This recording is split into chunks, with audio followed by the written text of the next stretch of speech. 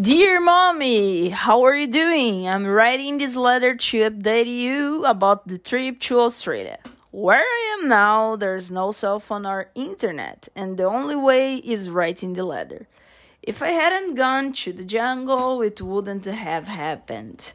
But I needed to come. It was my dream to see the wild animals. I'll stay here for 5 days. If I go back today, I will lose the main show, the safari.